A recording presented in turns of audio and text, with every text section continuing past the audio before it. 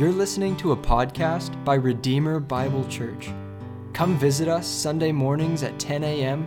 or visit our website at redeemerfortbend.org for more information. Thanks and enjoy.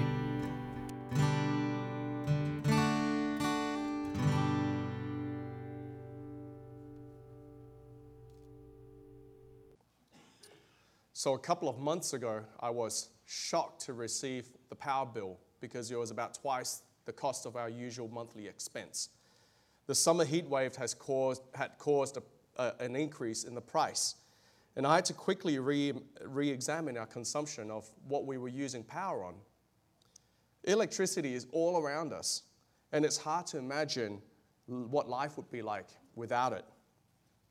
Yet I wonder if the scientists who discovered electricity and built on each other's works, people like Benjamin Franklin and Volta and Ampere and Thomas Edison and Nikola Tesla, I wondered if they truly knew the full extent and implications of their discoveries. Did they think for one moment that the entire world would one day be powered by electricity? Did they imagine that a 1 ounce little battery would power a pacemaker that would keep a man or woman alive? Did they fathom that horses and carts would one day be replaced by electric vehicles? I would venture to say no. The discoverers of electricity probably did not fully grasp the full extent and implications of their discovery. If you're new to our church and just joined us this morning, we've been systematically working through the book of Matthew, and we're at the end of chapter 15 today. Last week, we saw Jesus' ministry decisively expand towards the Gentiles. We saw that Jesus' coming brought a new principle, a principle that salvation started with the Jews, but now extends to the Gentiles in equal proportion. But just like those who discovered electricity, the people surrounding Jesus could not grasp the full extent of what that meant. They could not fathom that Jesus indeed had come to die for Jews and Gentiles. They could not appreciate that he was a source of life for both the house of Israel and those who are outside of the house of Israel. They didn't understand that one day Jews and Gentiles would be seated at the same table of God. And this morning, we will see 3 events that show us how those surrounding Jesus did not really understand the full extent of his ministry. We'll start with the feeding of 4,000, where Jesus performs a miracle that he had done with the Jewish people, but this time with much more focus on the Gentiles. Then we see a confrontation between Jesus and the Pharisees. And finally, we see Jesus rebuke and teach his disciples about the full extent of his ministry. So let's get started in the first part of our sermon. We're all very familiar, I'm sure, with the feeding of the 5,000. In fact, when we studied it a few weeks ago, we saw that it was the only miracle, aside from the resurrection, where all 4 Gospels mention it. Countless sermons and children's books have been written about the feeding of the 5,000. But sadly, much less attention has been given to the feeding of the 4,000. This miracle is accounted for in 2 Gospels, in Mark and Matthew, and we're considering Matthew this morning. And immediately as we begin to read this passage, we're faced with the question of whether there's been some sort of mistake. Did Matthew really intend to include this miracle, or did he just get lazy and do a copy and paste to bulk up his narrative? Some people have argued that these accounts are so similar that perhaps the authors were repeating a narrative or a tale just to get a point across. Can these people be right? And if they are right, then what's the point of telling us another closely related miracle? Well, let's read quickly from Matthew chapter 15, verse 32. Then Jesus called his disciples to him and said, I have compassion on the crowd because they have been with me now 3 days and have nothing to eat. And I'm unwilling to send them away hungry lest they faint on the way. And the disciples said to him, where are we to go get enough bread in such a desolate place to feed so great a crowd? And Jesus said to them, how many loaves do you have? And they said, 7 and a few small fish. And directing the crowd to sit down on the ground, he took the 7 loaves and the fish, and having given thanks, he broke them and gave them to the disciples, and the disciples gave them to the crowds. And they all ate and were satisfied. And they took up 7 baskets full of the broken pieces left over. And those who ate were 4,000 men besides women and children. And after sending away the crowds, he got into the boat and went to the region of Magadan.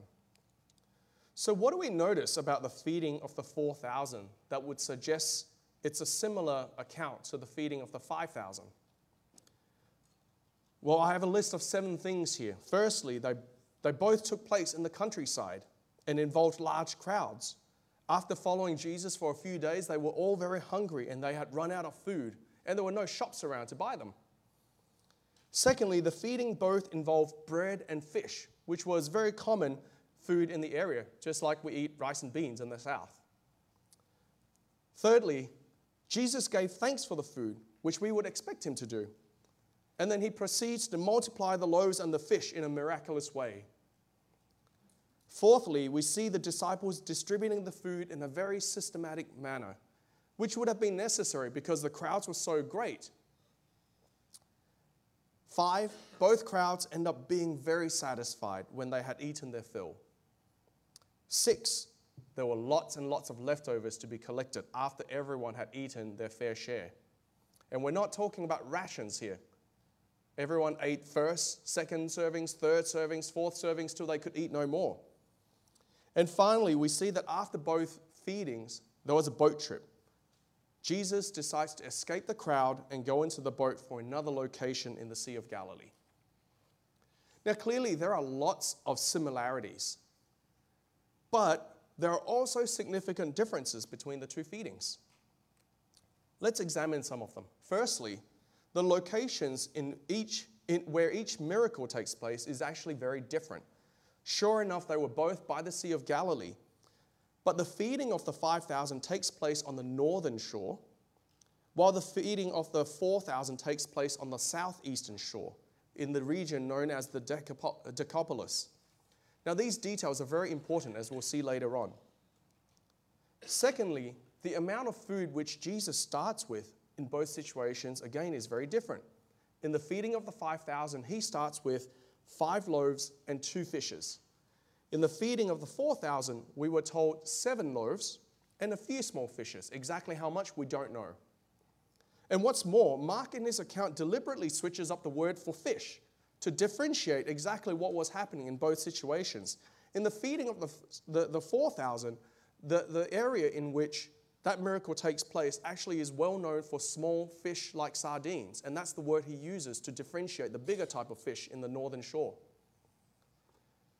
Thirdly, we see the disciples pick up fewer fragments in the miracle of the 4,000 than in the 5,000. In the 5,000, they pick up 12 baskets full, while in the 4,000, only 7 baskets are taken up. And again, to be clear, it's not because Mark and Matthew made a mistake in their math. They even nuanced the type of basket that was used. In the 5,000, we're told they're wicker type of baskets. They're fairly large. And in the later miracle on the 4,000, they were reed hampers, kind of like, day trip hampers that you'll pick up. And that's, again, another important detail. But if you're not yet convinced that these are different accounts, perhaps you'll be convinced after you hear how Jesus talks about them. Let's look at chapter 16, verse 9 to 11, which we'll come to in a second.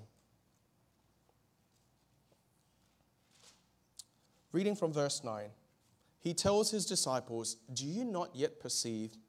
Do you not remember the 5 loaves for the 5,000 and how many baskets you gathered? Or the 7 loaves for the 4,000 and how many baskets you gathered?" Do you see that? Jesus, who performed the miracles, he clearly refers to them as 2 separate events. He didn't have a brain freeze. It's for this reason that we must regard these 2 accounts as separate. But so what if it's separate? What's the big deal? Why did Matthew and Mark decide to highlight this difference for us? Well, I think there are a few lessons which are common to the 2 miracles, and there are lessons which are unique to the miracle of the 4,000. In terms of common lessons, I won't take up too much time because we examined that a few weeks ago, but let me set out three. Firstly, we see that Jesus is tremendously compassionate. Jesus feels for all these lost people, not just for their spiritual blindness, but also for their physical well-being. He doesn't want them to go away hungry, and he knows that there is nothing in the countryside that's open for them to get food from. And so he wants to feed them and to make sure they're looked after before they go. Secondly, Jesus is incredibly powerful. He was able to satisfy the hunger of a very, very large crowd. The disciples were not being frugal and saying, here's a little bit, please pass it on, just enough to get you going for the next day. In fact, after the feeding, we're told for days later, people would come just to get a free meal because it was a big meal, right? And of course, they collected an abundance of leftovers after the miracle. And finally, we see that Jesus is the author and sustainer of all life. Both miracles were meant to point us to deeper spiritual truths, that Jesus himself is the source of life, and he and only he alone can satisfy our spiritual longings. Beyond these common lessons, I do think that the feeding of the 4,000 is designed to show us something very important, and that is that Jesus came to save the entire world, both Jews and Gentiles, and this is a reinforcement of the lessons that we learned last week. You see, up until this time, the disciples and those who were following Jesus had presumed that his mission was for the house of Israel, that he was to rescue them from tyranny and oppression from the Roman rulers. But we saw last week there is a pronounced shift in the book of Matthew, which is showing us that God's kingdom is not limited to the Jews, but to the Gentiles. It expands to the Gentiles as well. Now think about the sequence of the passages we've considered lately. A few weeks ago, we saw the feeding of the 5,000 on the Jewish side of the Sea of Galilee. We saw the blind healed, the lame that got better, the sick was again healed, and everyone coming to them, all again on the Jewish side. Last week, we saw Jesus talking to the Canaanite woman about the house of Israel and the Gentiles and how they relate to each other.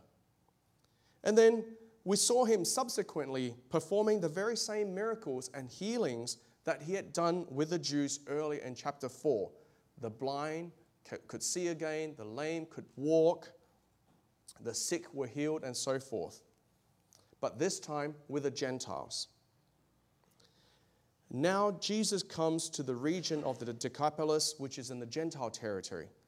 And he does the same thing that he's done with the Jews, this time with the Gentiles. So I think the key reason why Matthew included this account is to tell his readers that the kingdom of God is open to the whole world in equal measure and proportion. Matthew and Mark are developing this key plot in their Gospels that Jesus' world-saving mission includes all nations. And we've seen that in last week's sermon. Now, to us living on this side of history, that may not seem like a big deal. So far as I know, everyone here technically is a Gentile. But imagine if you belong to the house of Israel and you've held to this long-held belief that your God belongs exclusively to you. And that's what you grew up with, that's what you've been taught. This is a big shift in that paradigm, and one of the reasons why Jesus was not accepted among the Jews. And thank God for his mission. Thank God that Jesus explicitly commanded his disciples to go into all the world and to make disciples of all nations. And thank God that his disciples obeyed, because were it not for God's grace and mercy extending to Gentiles, all of us in this room would not be here this morning. Now let's turn to the second point in the sermon, which focuses on Jesus' confrontation with the Pharisees and Sadducees. At this time, notice that Jesus had moved away from the people after feeding them, and he got into the boat and went into the region of Magadan. Now, Magadan is back on the northwest side of the Sea of Galilee, away from the Gentile region. So now Jesus is back into Jewish territory, and the change in scenery signals a shift in the narrative and a shift in the attention that we're meant to have here. And it's here we're going to see two events showing that both Jesus' enemies and his disciples do not yet grasp the purpose of his mission. When Jesus reaches the region, he was immediately confronted by the Pharisees and the Sadducees. And notice here in chapter 16, verse 1, that they were not here for a friendly chat. Instead, they were here on a mission. And that mission is to test him. Now, to be clear, they weren't there to debate the merits of each other's theology. Mark uses a stronger term and says that they were there to argue with him. They were there to harass him, and they were in a hostile mood. Now, at first glance, their request for a sign from heaven may seem entirely reasonable. After all, we're instructed in the Old Testament that a miraculous sign was needed to authenticate a prophet or someone claiming divine revelation. But here, it's not that they were without proof. In the immediate days before, Jesus had already raised the dead, he had cast out demons, he had healed multitudes upon multitudes of blind, lame, deaf, and sick people. He had also miraculously fed 5,000 people plus men and women on one occasion, and immediately before this event, fed another 4,000 people. So how much more proof did they need? So instead of feeding and stoking their games and evil motives, Jesus rebukes them. And he says to them in verses 2, he answered, "When it's evening, you say, it will be fair weather, for the sky is red. And in the morning, it will be stormy today, for the sky is red and threatening. You know how to interpret the appearance of the sky, but you cannot interpret the sign of the times. An evil and adulterous generation seeks for a sign, but no sign will be given to it except the sign of Jonah." Now, Jesus is pointing out to the fact that they're actually really good at reading signs. They can forecast the weather by merely looking at the sky. And yet, when it comes to Jesus' ministry, they cannot interpret what he's doing. When they see all these signs being done, the dead raising from and coming alive again, the lame walking, the blind seeing, they choose to ignore the most obvious conclusion that you can draw from these signs. Now, a couple of nights ago, I jokingly tested my kids to see if they could discern signs. So I asked them, what happens if Daddy comes home after work and he's all quiet and he's looking down and sullen and walks through the door? And one of my daughters cheekily exclaimed, "Stay away, he's obviously very grumpy." Well, you see, if a 7-year-old can read signs, so too can these biblical scholars. But it's not just about signs, is it? Rather, it's the Pharisees' and Sadducees' own wickedness that is blinding them to the truth. And that's why Jesus explicitly calls out that they are an evil and adulterous generation. Now, if a more reasonable and objective person saw all these healings and miracles and heard all that Jesus taught, they should really conclude that this man is different and he's from God and not from the devil, as these people were accusing him of. Moreover, there were tens of thousands of people who could attest to Jesus and the perfect life that he was living. They could not point to one single fault.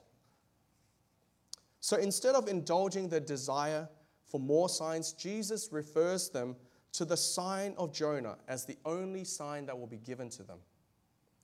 Now, much has been written about the sign of Jonah, and we don't have time to go in too deep to unpack every bit of it. But I think there are 3 things here that are wrapped up in this term, the sign of Jonah, that we should know. Firstly, as we saw in our study of Jonah a few months ago, and consistent with what we've been learning in chapters 15 and 16, one aspect of the sign of Jonah is to show God's love and mercy for Gentiles. Now remember, Jonah ran away because he did not want to go to preach the gospel to the Ninevites. Who were the Ninevites? They were the sworn enemy of the house of Israel. They had persecuted Israel, and they were clearly undeserving of any grace and mercy. And yet God chose to tell Jonah to go and save them. Secondly, Jesus is inviting the Pharisees and Sadducees to compare the impact and power of his ministry versus that of Jonah's. We know earlier on in Matthew 12, which we had preached on a few weeks ago, Jesus said to the scribes and Pharisees, "The men of Nineveh will rise up at the judgment with this generation and condemn it, for they repented at the preaching of Jonah. And behold, someone greater than Jonah is here." You might recall when we were studying Jonah 3 that he said 5 mere words to the Ninevites, and they repented. Yet 40 days, Nineveh overthrown. 5 words.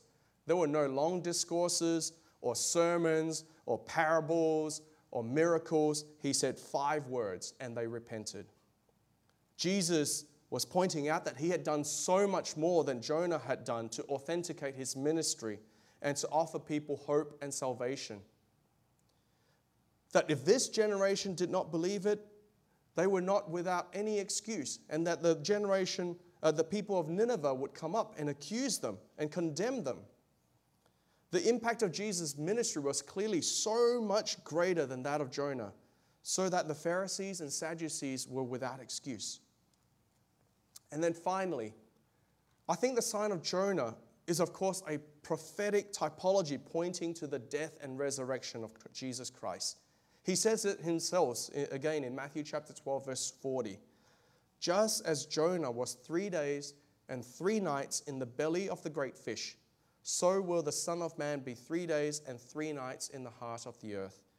And here we know, of course, that Jesus died. He was buried in the tomb, and on that 3rd day he rose again and was seen by thousands and thousands of people after that. By mentioning Jonah, Jesus was deliberately being provocative. His death would lead to the repentance of pagan nations that his Jewish audience despised. But given their hardened hearts, Jesus decides not to engage the Pharisees and Sadducees any further, and instead he departs from them.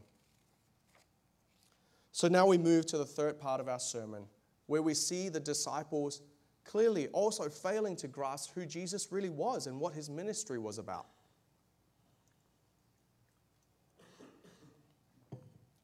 Now, Jesus and his disciples had started traveling again. And it's rather unfortunate, but his disciples forgot to bring food. Now, again, this is not like Americans traveling on highways where, every 2 or 3 miles there's a stop, there's a gas station, there's 6 different dinner restaurants, there's 12 different hotels. You could just find all the conveniences of modern life there. So they forgot to bring food. Now, notice, though, that it's not the disciples who brought up the conversation. Instead, Jesus, not wanting to miss the opportunity, he decides to use it as a teaching moment. And he says to his disciples in verse 6, "Watch and beware of the leaven of the Pharisees and Sadducees." Now, the disciples clearly did not understand Jesus, and they began talking to each other to try and figure it out.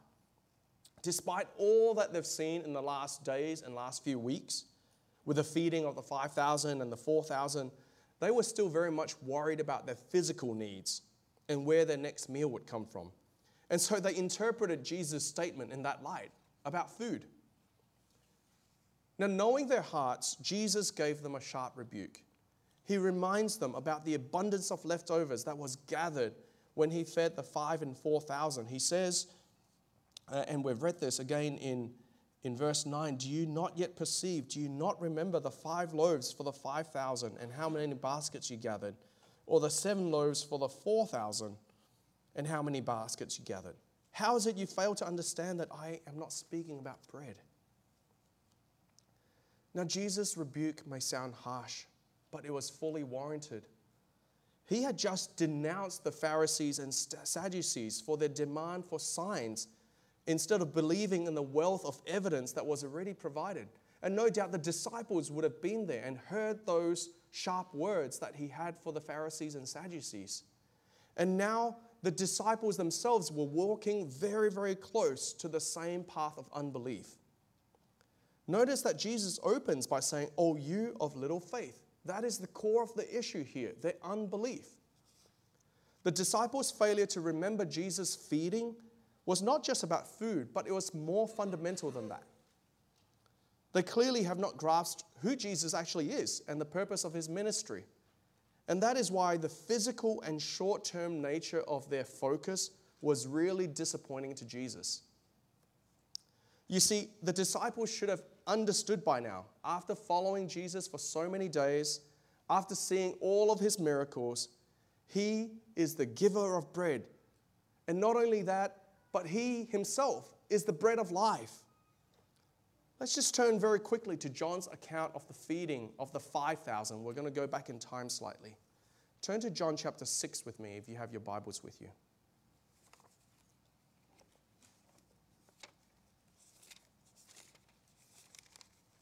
This is recorded as having happened the day straight after the feeding of the 5,000. So Jesus is consolidating the lessons from that particular miracle for his disciples in this discourse. And we see in verse 32, chapter 6, verse 32, Jesus said to them, "Truly, truly, I say to you, it was not Moses who gave you the bread from heaven, but my Father gives you the bread, true bread from heaven. For the bread of God is he who comes down from heaven and gives life to the world." And they said to him, "Sir, give us this bread always." Jesus said to them, "I am the bread of life. Whoever comes to me shall not hunger, and whoever believes in me shall never thirst." So the disciples should have by this point some spiritual understanding that not only could Jesus meet all their physical needs, but his mission was of a spiritual nature, to give life to the world. But in contrast to his treatment of the Pharisees and Sadducees, Jesus continues to build his disciples up in compassion and opens their eyes. After rebuking them, Jesus explains to his disciples explicitly that he was not talking about food, but about the teachings of the Pharisees and Sadducees, as we see in verse 12. Now, there are two things we should know about the teachings of the Pharisees and Sadducees. Firstly, Jesus tells us it's like leaven. Now, those who practice the art of baking would know what Jesus is talking about. Leaven is something used in bread to make it rise. Today, we use yeast, which is kind of equivalent of the same thing. You only need a tiny bit. You have to measure it really carefully, and it goes about working. Now, my wife likes to bake bread.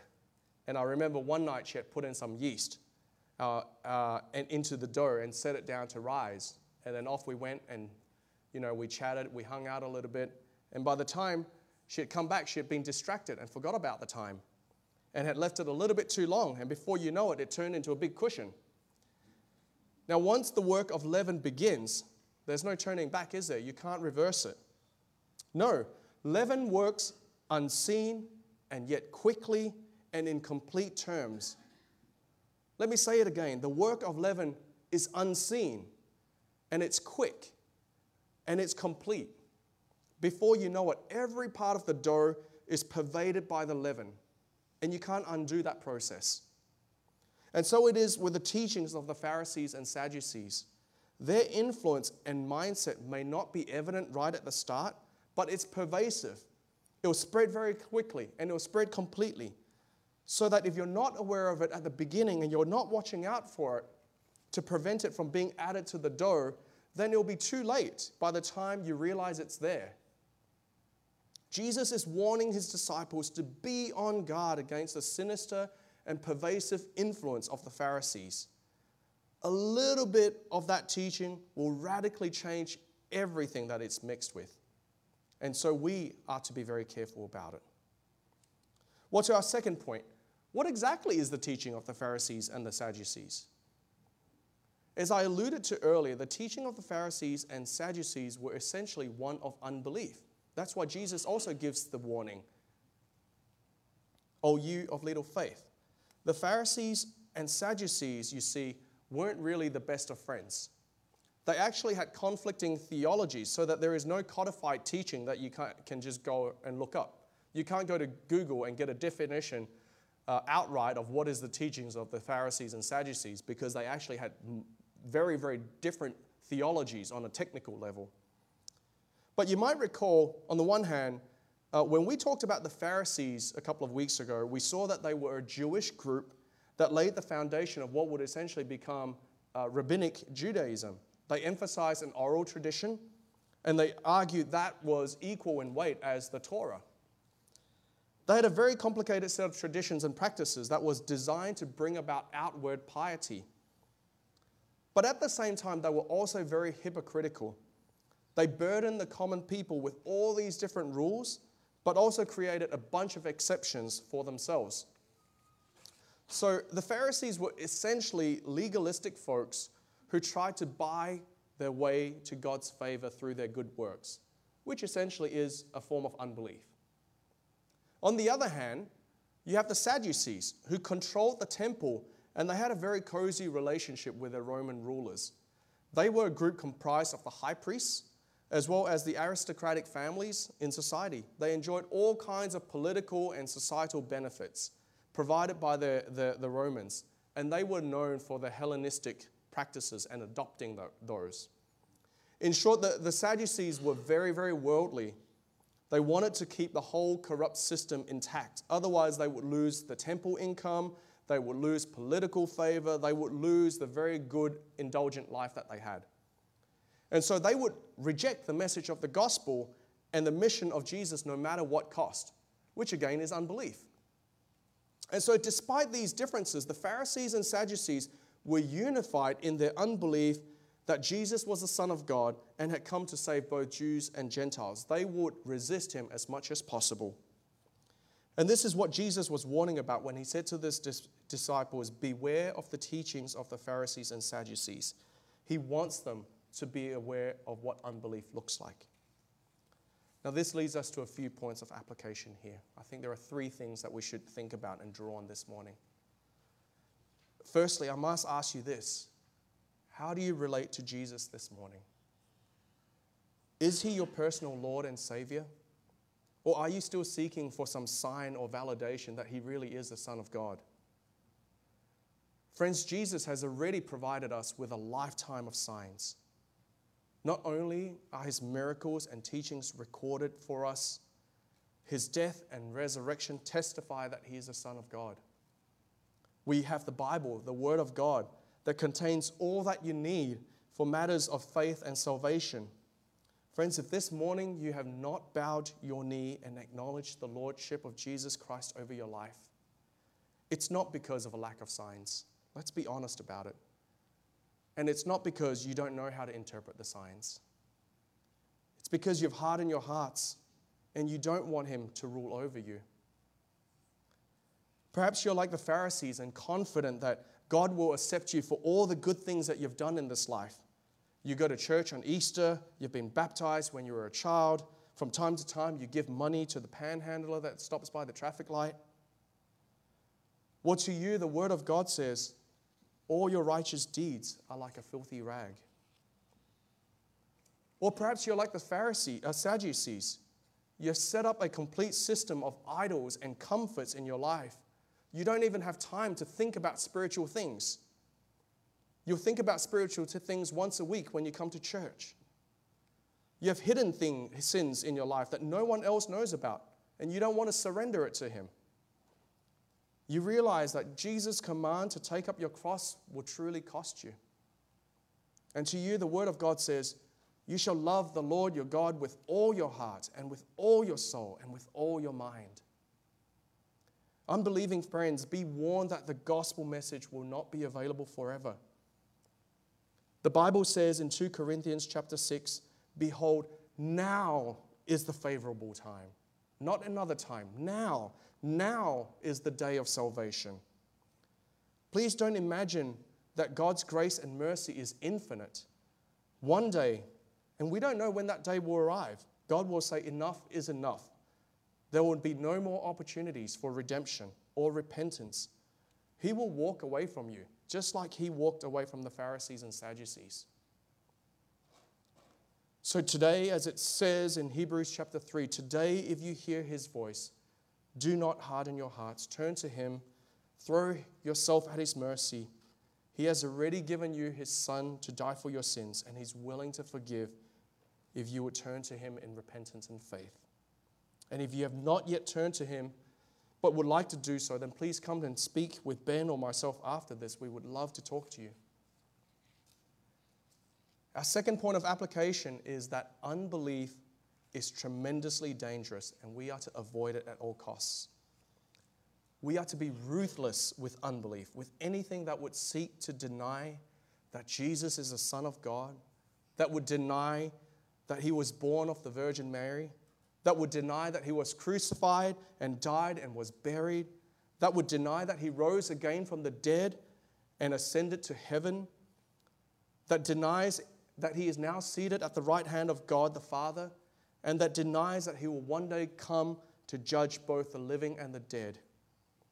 If you're meddling with anyone or anything that would seek to draw your walk away from Christ and into unbelief, I urge you, flee from it. As 1 Corinthians chapter 15 tells us, do not be deceived. Bad company ruins good morals. Now finally, to those who are followers of Christ, we should care about the lost, shouldn't we? Because Jesus cared about the lost. Jesus' mission was to save the world, both Jews and Gentiles, in equal proportion and measure. Thankfully, he did not stop at the feeding of the 4,000. He continued by going to the cross, dying for our sins, and rising again on that third day. And not only that, he took pains to instruct his disciples to continue his mission here on earth by making disciples of all nations. And that command continues to apply to all those who would call him Lord and Savior. So for those who are believers, let us remember to take the gospel and Jesus' command and obey him in evangelism. After all, this is the heart and soul of Jesus' mission and ministry. Let's pray.